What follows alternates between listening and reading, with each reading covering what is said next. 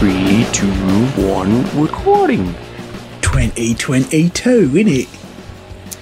So I was saying to Vanessa, the Joker thing has really thrown something interesting into the mix of this podcast. In that, And she said, "That's nice, Dad." she did actually. She just looked at me randomly, goes, "No one fucking cares about your music podcast, dude." No, she didn't, because she's a lovely partner, and she feigned interest. Yes. It's important to have partners that patronise you when you. And that's nice, dear. But I would say that we listen to even a greater variety of music than we did when we started and we were doing the classics. For sure. Because, you know, there is that ability to just go, fuck it, let's listen to this. Yep. And I haven't actually gone back and figured out how many albums that we ended up putting in our top 5 or 10 at the end of the year started out as Jokers. But it's not, it happens. I just think even if the hit rate's really low, it's a lot of fucking fun just to go, well, let's give this a listen. Why the fuck not?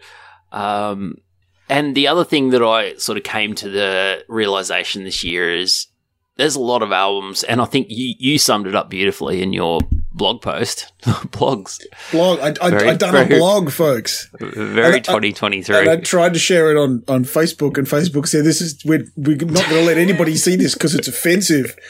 And I was like, I looked at it and went, okay, Facebook, you've changed, but okay.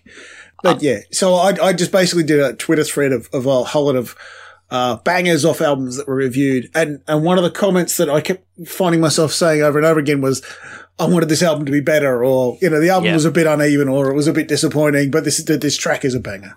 And there was quite a lot of that. But I suppose once you get past about, there must have been like 15 or 20 songs on that banger list. So, yeah, there was a lot of albums with promise that either conceptually didn't hit for me, or I just left it feeling like, fuck, could you, just let this cook for a little bit longer, please? Yeah, there was a lot of that. But also, I'm really happy with my top 5 this year. I think it's a very varied list. A little bit surprising where I ended up coming down. But just, I think 5 really, really good albums. So, straight up though, my most disappointing album this year was undoubtedly that Sims album. I went back and gave that another listen. Man, it's just not fun to listen to. It's not there, is it? I mean, No. I deliberately brought in a different rubric for judging this year, because I felt like there were a few albums that I thought were really important this year that I knew wouldn't necessarily go well with sitting in the sun having a beer. Like their relative lack of joy was going to hurt them. And I thought, is that fair that in the end of the year, all you end up doing is selecting on the basis of what album's the most fun to listen to in the sun while having a beer? So I tried to bring kind of a little bit more of a balanced metric to kind of judge these sorts of things. But, there wasn't any kind of metric that could have accounted for the fact that album was no fucking fun. It's just so self-indulgent. And the funny thing is, I don't think it's her indulgence. I really don't. It's the producers. She's a vessel. The salt effect. Yeah. Yep. Fuck it. All right. Anything else you want? Any other grand statements you wanted to make before we? No, I think I'm going to wrap it up with kind of, trends and directions and shit like that. When we get to our honourables and after we nail our 5s, we'll talk about the ones that missed out, the ones that we, never really had a shot. But Sims is probably worth mentioning off the top because it was such a high profile. It was your album of the year in 2019. Yeah. And you did have good things to say about, or you had better things to say about the last album that I did. I was already off, not that keen on it by the. I think the last album had sort of those 3 bangers that I will still listen to again and again and again. Maybe even 4. I would say there's 4 tracks on that album that I would put in a playlist and just love. And so it's a little bit like there's a Paul Kelly Bluegrass album that has a Casey Chambers song on it.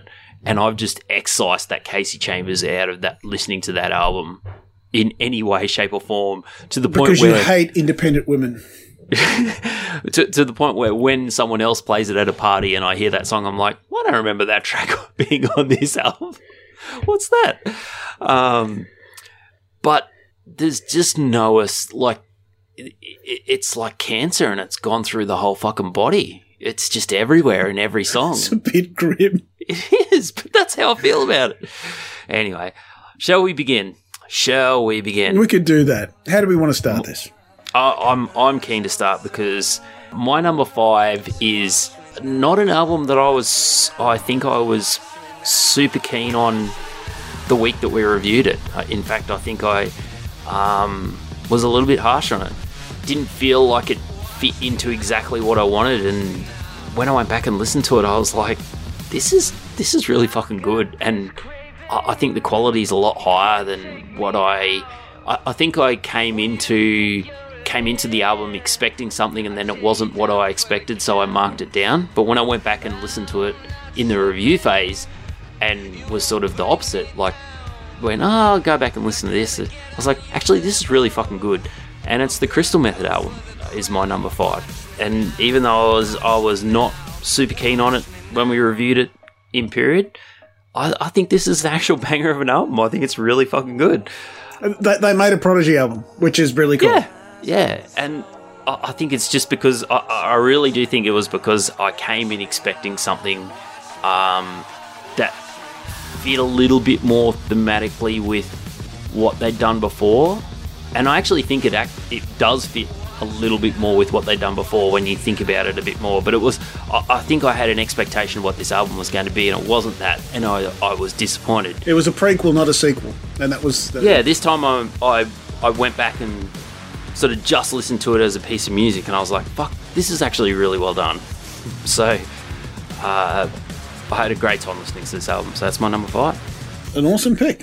I'll just quickly explain my scoring rationale this year. First thing is it joy? Is it fun? Does it make me happy? That's been the metric that generally has dictated what has happened over the last couple of years. Yeah, it's ruled this podcast for a while now. For quite a while. And, not to say that's a bad way to live your life, but I also want to think about, is it important? Does this album say something about where we are in 2022? Is it culturally important? Is it part of the zeitgeist? Is it, or on the other hand, there's a related thing. Does it transcend its genre? Because we had a lot of really good genre pieces this year. But if it's just a really good genre piece, is that enough? Or does it actually have to do more than that? And, is the album coherent? Is it end-to-end excellent? Because there'll be some great albums that have gaps in them. But also, how high are the highs? What's the ceiling of the album? So it's kind of trying to balance all these kind of elements. In any case, my number 5 album this year has turned out to be a Sonic Flowers album, Me and My Bell-Bottom Blues, which I was not expecting, but it was...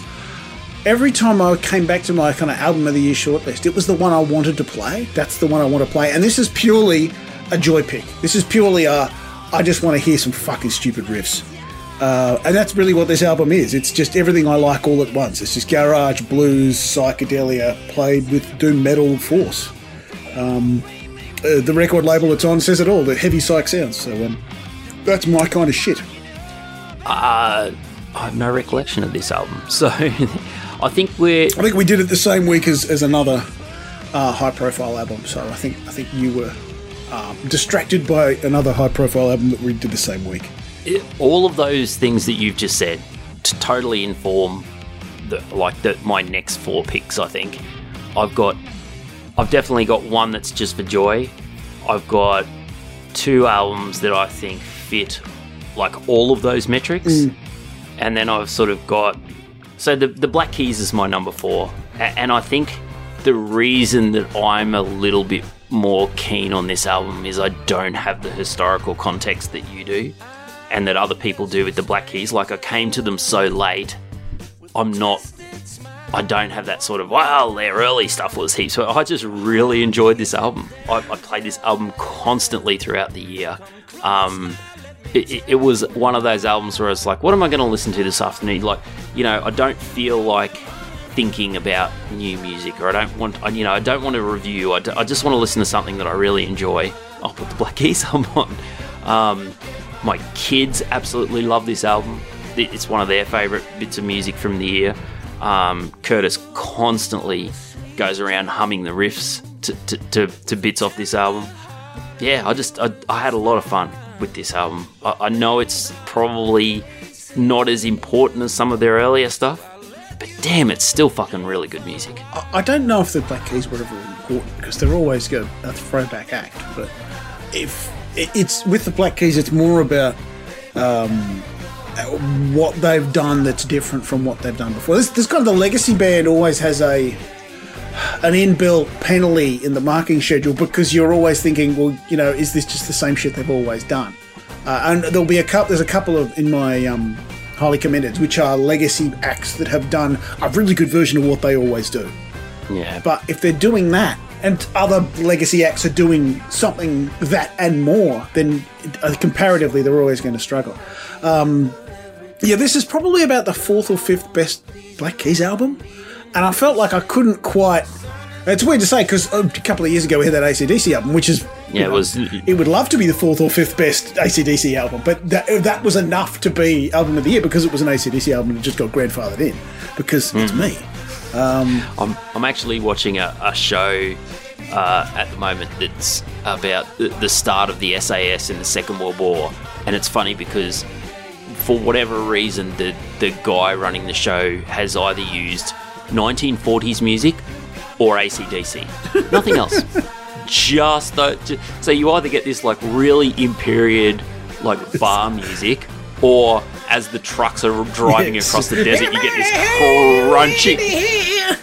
But not even the big songs. He's just using like even riffs or like he's using like basically breaks of AC/DC to shoehorn into the whole show. It's fucking fantastic. Interstitial music. It really gives it just this like, and the dialogue is just this is real sort of. It's got the same sort of punchy feel as an AC/DC riff, so it just goes so well together. Like whoever made that decision in the production was fucking bang on, because but I understand what you're saying. Good, I'm hoping somebody did. My number 4 album is Wet Leg's debut, Wet Leg. Oh, one of my really, really close to the cut, outside looking in sort of thing. Yeah, this is a ceiling pick, because there are a few sad, bitter little breakup dirges that are a little bit hard to kind of... Which I probably liked more than you did. Well, but they kill the momentum of the album. That's the thing. It's kind of like, I think we're sitting around... Yeah, I know what you're saying. Fucking hate you, and your new girlfriend can fuck off. Great. But that's not what gives the album its charm. It's these kind of quirky observations about life and the whole fucking, the kind of post-punk pop kind of feel to the whole thing. This is a ceiling pick, because at its best, the best songs on this album are definitely album of the year kind of quality, and it's a zeitgeist pick, because this is probably the most. This is the out of all the songs, the albums that I'll pick. This is the one that will be on the other top 10 lists from the big fucking I did see it. Yep, it's probably in the Guardians. Yeah, and we'll probably do a thing in a week or two about us looking at some of those the big music websites and their top 10 lists, and sort of see if there's what the fuck they were recommending to people and whether that was actually any good. It's interesting because who's the director of Shaun of the Dead?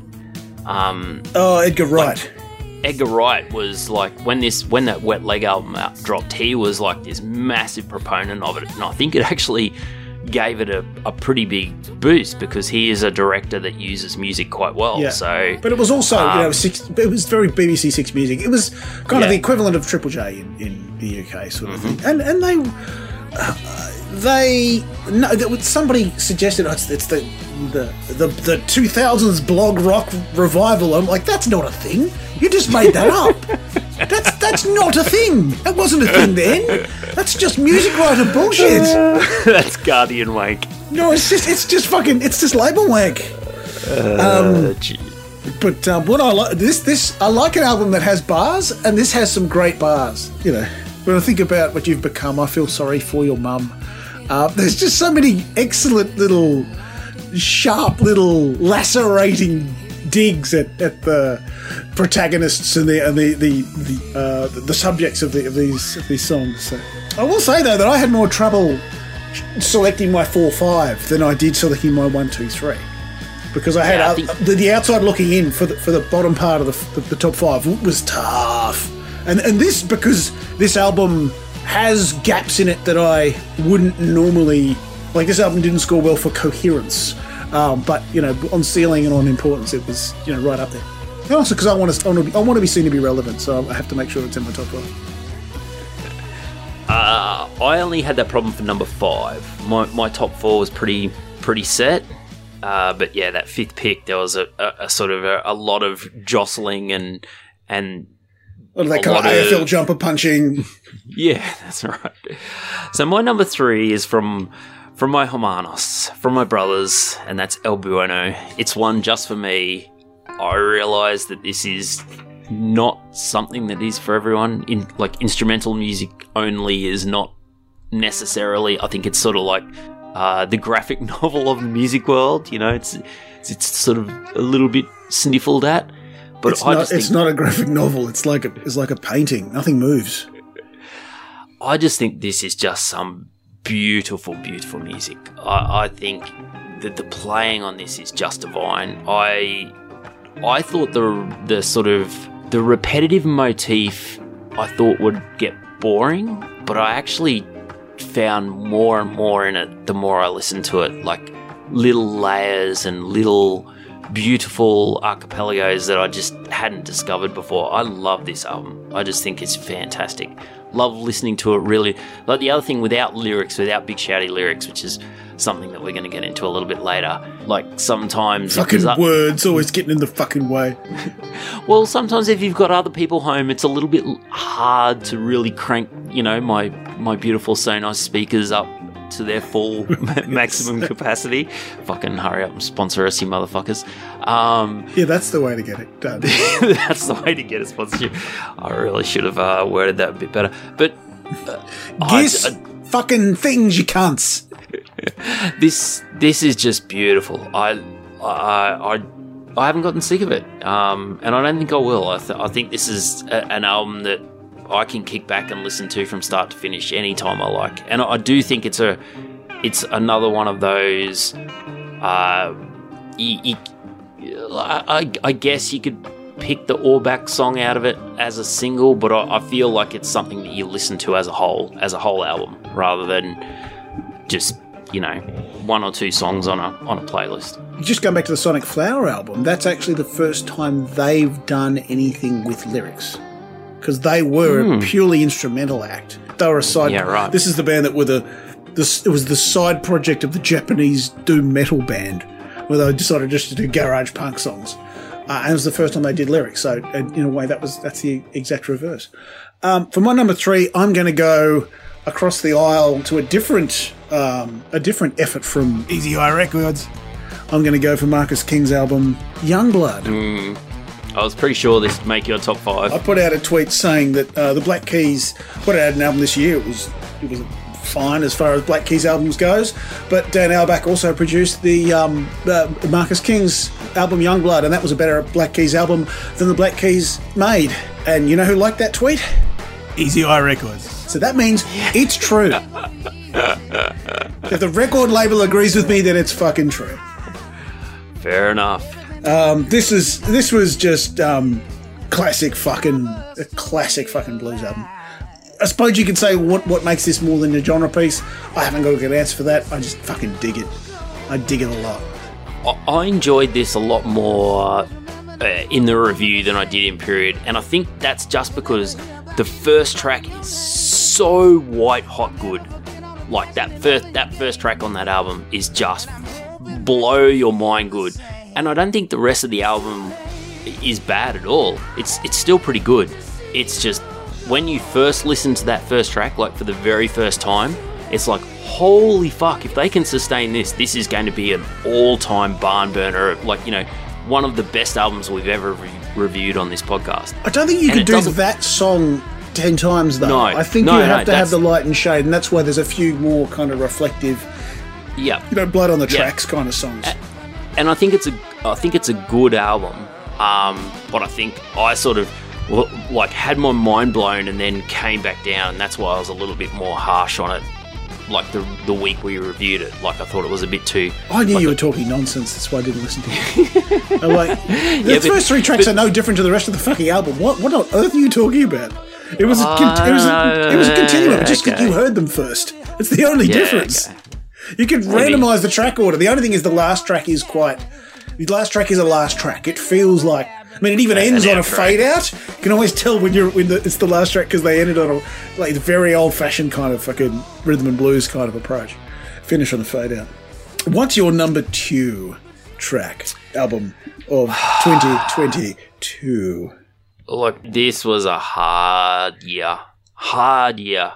This is where I really had some problems. You always have problems. But I'm going to go Bob Vylan at number 2. And you were talking about bars before. There is no I was almost going to suggest we have a best bars of the year.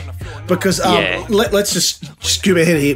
Bob Vylan is also my number 2 album of the year. Right. And I feel like, and this is already the year that's had the most. I was wondering whether we might have a year where we actually have, because it's been 4 years since we've picked the same album in our top 5. And we've already beaten that record, so congratulations. But yeah, this is the most important album we listened to this year, I think. And the funny thing was, so unlike the Hermanos album, I don't always... Which doesn't have bars. I think it's fair to say. I'm not going to run down your choice. I'm not going to piss on your chips or your parade or anything associated with you. But there were shit raps in that album. I didn't feel like there was any messaging. I didn't feel at any point that Zach De La Rocha was speaking to me. But this album is not something that I come home on a Friday afternoon and go, oh, I want to put the Bob Vylan album on. No, absolutely not. It scored really low for fun. This is not an album this is an album I choose to listen to. It's not an album I want to listen to. If that makes any sense. I had it on the headphones today. I was like out and about, and I was like, rather than putting on the car speakers, I'm going to put it on my pods and just listen to it from start to finish. Holy, it's like being punched in the face. It's so urgent, with isn't it? Drugs or something. Yeah. It's just, man, that guy can write, and it's stuff that should be said. That's the thing. It's like, fuck you, fuck all this PC bullshit. Fuck the Tories, fuck Britain, fuck all of it. I will say that when I did a pod with Adam, I didn't. No, I just had a conversation with Adam. I did an unrecorded podcast with Adam, and he did ask me to make sure that we mentioned in the Album of the Year show that this was his album of the year because it just stuck with him, and it's not a genre that he likes. I mean, apart from being the godfather of grime, this is. But it's like I didn't enjoy it, but it was the most important album, and it was the album that stuck with me the longest, and it was the album I felt like I was compelled to listen to. And the thing is, he says it on the fucking album. This is not some pretty little fucking stuff for you to listen to. This is not some fucking Candyland band. Yeah, it still just blows my mind that he did a PSA about dietary choices in England and made it sound like the fucking hardest hitting protest song that you've ever heard. Is that the bar of the year? A pig can't kill what a pig can't catch. I think it is. The killing of kids with £2 chicken and chips is a tactical war waged on the poor. Is that fucking... That's not De La Rocha shit. That's fucking Chuck D shit. That's really... That's just like... Fuck, man. Fuck. That's really... It really sticks with you. If you understand anything about modern Britain, that just cuts to the core. Like, it cuts to the core. And not just modern Britain, modern Australia, modern New Zealand. Yeah, like, below the poverty line, that's what it's fucking like. If you live in Logan, that, you know, when Beanley KFC opened up for the first time, it shut down Beanley because there was a line a kilometre out through the fucking drive-through. And it's not like KFC hadn't come to southeast Queensland. It's not that hard to find KFC in the northern part of the Gold Coast. It's not fucking In-N-Out Burger doing a pop-up or something. It's fucking KFC in a location that was slightly closer than what you were used to. But, you know, it's shit like that just makes me think of everything this guy has to say. Yeah. I will absolutely listen to anything he commits to track. There's a new single that dropped late last year, and it's, if anything, better than it's good. It's good enough to be on this album. It's a fucking banger. It's about gentrification and about fucking, you know, cashed out white people coming in and buying up, you know, poor black people's neighbourhoods, as you'd expect it to. You know, it's not a cheerful little banger. This is exactly the album I was thinking of when I thought I can't let Hammock Time be the enemy of this album, because this album is too important not to be remembered. And the thing is that every time you listen to the album, you pick up more details. You pick up extra little bits. You kind of hear more clearly certain things he was saying and go, oh fuck, that's really, really interesting. And this is where I think music criticism really fucking falls down, right? Like, if you've got the Beyonce album or the Taylor Swift album ahead of this Kendrick album, I felt the same way about the Sims album 3 years ago. Oh yeah, the Kendrick album. Like, if you're talking about modern prophets, like, dude, have a listen to this. And the reason why you won't is because of songs like Pretty Songs, because Pretty Songs is basically a big fuck you to the whole industry, to the whole fucking machine, to everything that there is. And it's like... But the thing is that it's interesting that Pretty Songs runs into Turn Off the Radio. And that's another thing about this album, is that it's a narrative. Every song leads into the next one. The initial reference to killing kids with 2 pounds chicken and chips isn't on Health is Wealth. It's on the track before. And then he picks up that idea and he talks about it in Health is Wealth. Turn Off the Radio is built off the premise that in that kind of interstitial bit, which leads out of Pretty Songs, about, you know, things you can and can't say on the radio, and the fact that, you know, if you prettied it up his sound, it actually would get heard. It's really beautifully and thoughtfully put together.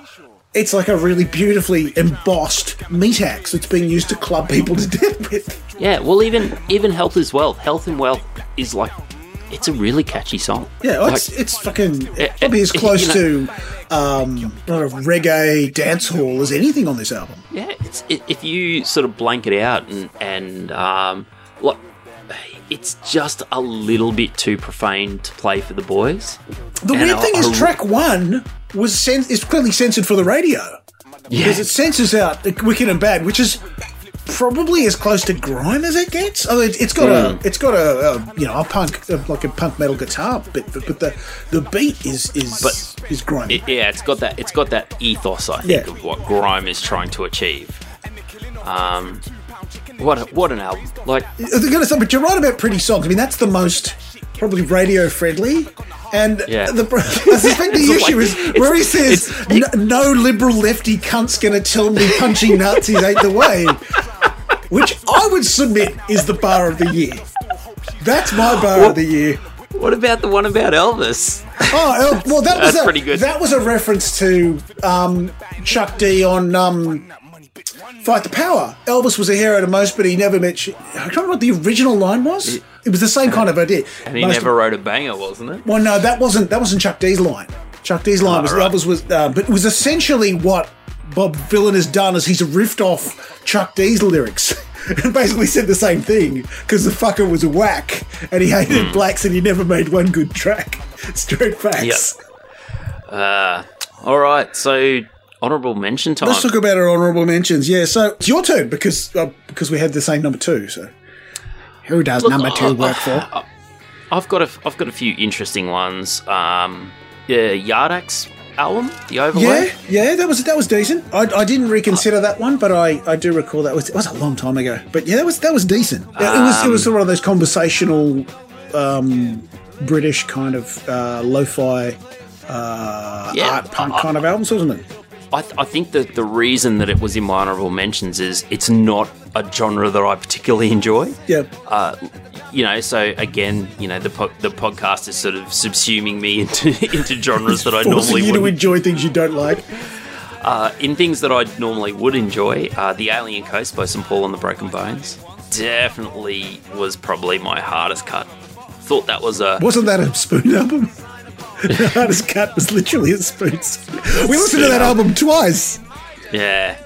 There was a lot of, like, the Broken Bells, the Danger Mouse Black Thought album. There was a lot of albums with promise that had really good ideas that just didn't fucking seem to execute. Well, you're also talking about slightly disappointing legacy efforts too. Yeah. The two albums that I had that I had trouble keeping out of the top 5 were actually 90s legacy acts who massively outkicked their coverage in terms of doing something that was more than you'd expect. And I really thought Reef would make your top 5. Reef, Shimmy Erase, and Eve Six's album, Hyperrealization. Yeah. I reviewed that, and I can't split them, but they're kind of equal sixth. And they were just brilliant efforts in the genre of what they're from, but also were kind of a bit beyond and above what they normally do. Like, they'd taken it into a different space. I mean, there was plenty of albums, like that Black Keys album that you liked, like the Crystal Method, like Clutch, Jack White. Lots of legacy acts did albums that were really good for what they do. Really good examples of what they normally do, but didn't really do anything, like, didn't raise expectations beyond what you'd expect from them. And those are the ones that kind of were outside my top 10. But I felt like the Eve 6 album and the Reef album they were hard to keep out. But in the end, I felt like I need to be seen to be relevant, so I had to make sure that... in the end, I just thought that I went for the pure joy of the Sonic Flare album and the ceiling of the Wet Leg album. What else did you have in your dishonorable mentions? There was a few that sort of grabbed my interest but didn't sort of hold it. The Roy Scott album, like, I like that stuff, but I just don't think it's a very good... Have we ever figured out how to pronounce that? No. The Lazy Eyes was an album that you picked, I think, this year. The Lazy Eyes, I think. Yeah. I found that one a little bit patchy. The rest of my top 10 were kind of those really good genre pieces that were really good examples of in their genre, but didn't really go beyond being brilliant in their genre, if you like. And I'd count like the Darts, the Chats, Rot TV, Schizophonics. All Gone, which was a band that you picked that did a really cool R&B funk kind of organ album. Oh yeah, that was pretty good. Daisy, Charger. Yeah, there was lots of those sorts of bands that did really good genre piece, but it wasn't enough to be just really, really good at In Your Own Space. Not in this year. Yeah, you had to be fucking outstanding this year. It was a tough year. I was a little bit disappointed in the Beyonce album this year, to be honest. Guardian work? Yeah. I don't think we're missing something there. I think they're just, that feels like a performative selection. Look, and that's the thing, like, I'm sort of, like, I'm, like that late career convert. I sort of come around to the genius of Beyonce pretty late, but I actually think she is a really good songwriter, and this just didn't grab me at all. Yeah. I quite like the Broken Bells album, but I just thought it was not as good as stuff that they'd done before. Like, it was a little bit self-indulgent, I guess. Same with the Loyal Kana album. It was like, there was a lot of stuff where I was like, I think I didn't like the Loyal Kana album that much, but I respected the artistic effort more than I did the previous album he'd done. I think I got him a bit better. I didn't enjoy it anymore, but I think I understood what he was doing a bit better. Yeah, the thing with him is I think he's almost like an electronic artist with too many toys, and when he's a little bit more stripped back and honest, he can write a banger, but he sort of fucks around too much. So that was when I look back at it, I had a feeling, because that's why I sent you a message today going, are we doing a top 10 or a top 5? Because I felt like I had a really strong top 5, and then I was like, well, I've sort of got flaws with everything from 6 down. Yeah. And for me, there were kind of groups of them. You could cluster them, say, there's a group of albums that are like this, and this is the flaw they all have, or this is the flaw they all have. And I felt like that was kind of the next 10 albums beyond that. I felt like I could put it in any kind of order, apart from Reef and Eve 6. So basically, sort of 8 through 15, you could sort of jumble around in any order. And they're all excellent albums and worth your time. But and 2 of them are in your top 5. So the thing is, with 4 of my top 5, like 1 to 4, I had very strong reactions at the time.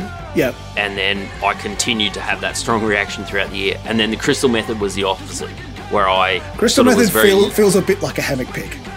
It feels like it might have crept up in the habit, and you know, best of luck to it. Just like Sonic Flower was that for me. It was like, I just want to hear fucking massive riffs while I run up this hill with this dog. Now, I'm pretty sure we're the same number one. We probably are going to set a record for the most consensus number ones this year. Number one album of the year is The Bobby Lees. Oh, you didn't give me enough time to pick something shit. I was going to say the Black Seeds or something. Denzel Curry. It'll be Kendrick. Kendrick. Bobby Lee's album. What a fucking ripper of an album. I've listened to this a few times in the last two or 3 weeks. Holy shit. That's it. That's the review. Holy shit. Well, it's just the Sam Corton's a force of fucking nature. The lead singer. She's just a force of fucking nature. And it's literally like going through a cyclone, right? Because you hit Strange Days, and Strange Days is like the eye in the storm. Yeah, you just go, all right, and then suddenly we're back into getting punched in the fucking head by riffs again. But that's the thing, like, I found myself walking through Woolworths going, strange days, stranger days ahead. And just like building that anticipation, that fucking, like, waiting to hear that fucking crunch in my head. Like, oh my God, this is such a good album.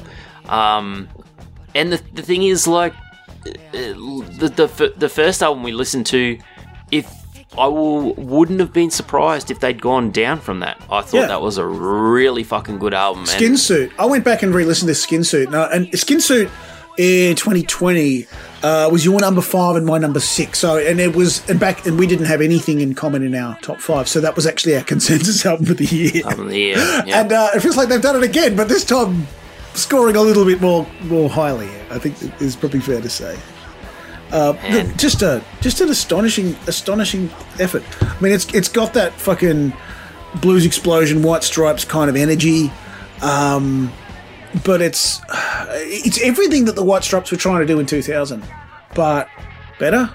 And she has that, like, it's a weird comparison because there's no way you would listen to her voice and listen to Patton's voice and go, oh yeah, they're the same, but she has that range where... She has that command, Yeah, she can be compelling in this really whispery, low...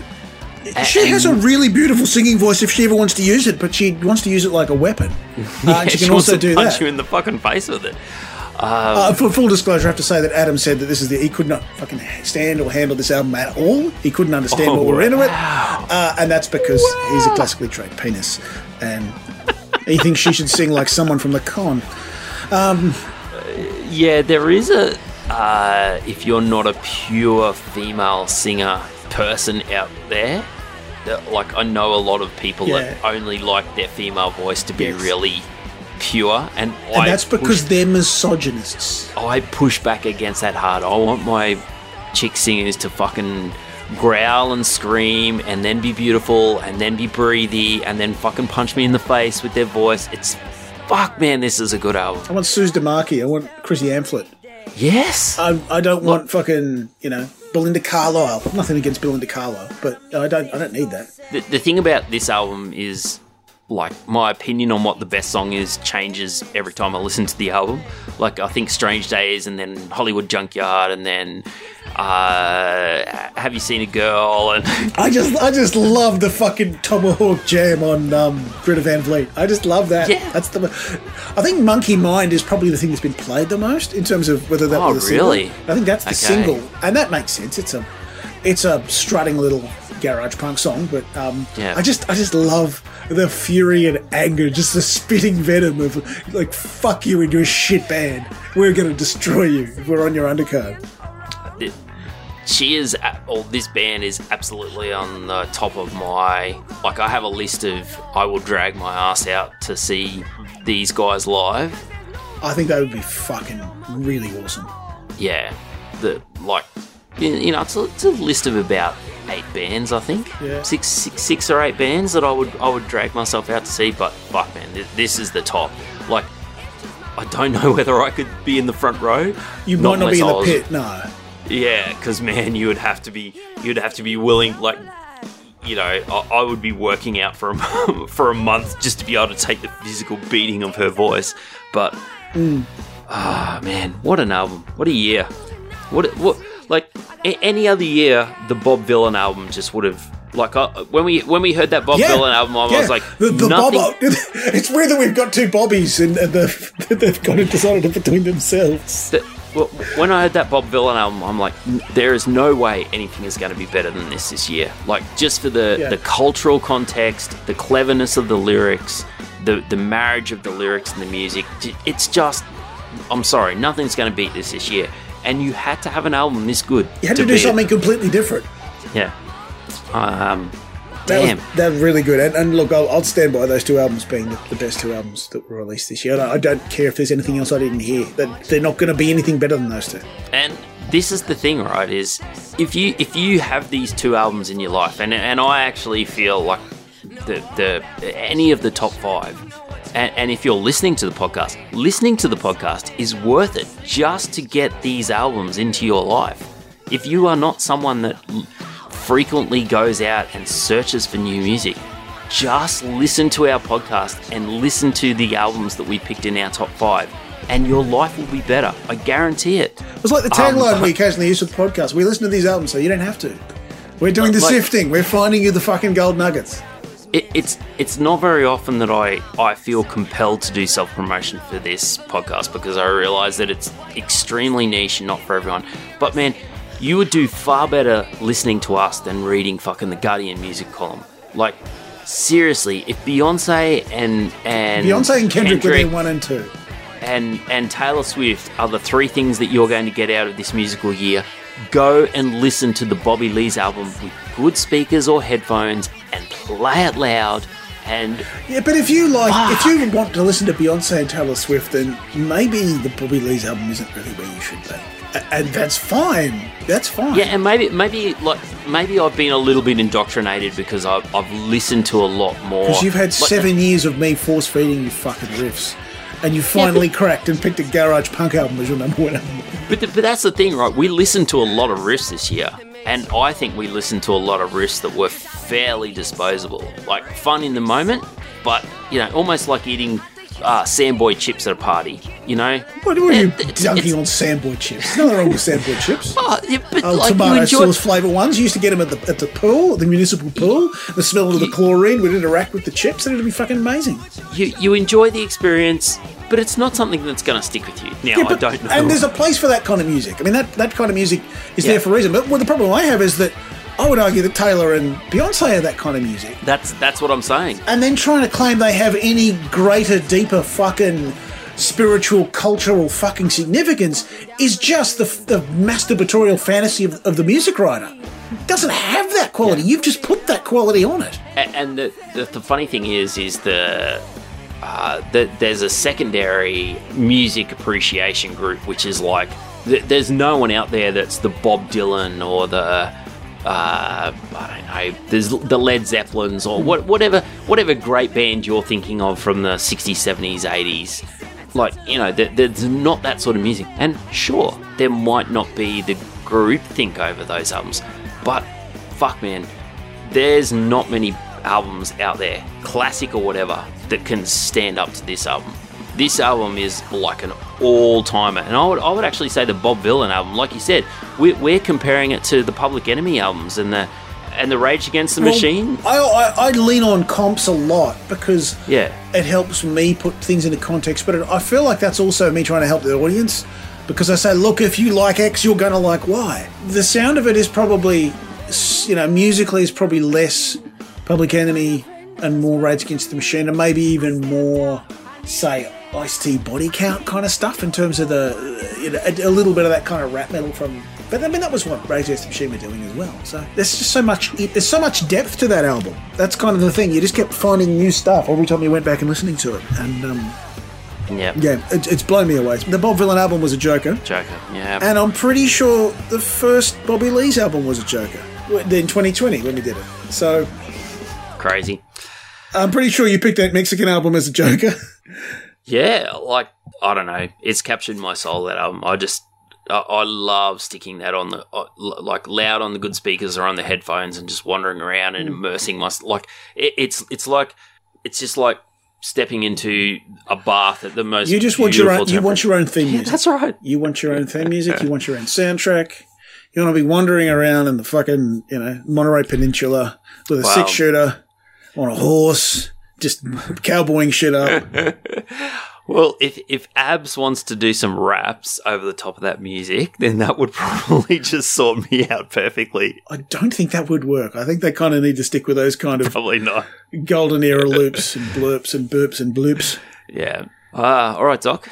Well, that's it for this year or last year. That is, well, it is and it isn't, because our next episode we will we'll go back and critique everybody else's shitty top 10 lists and point out all the errors. It's fucking bullshit.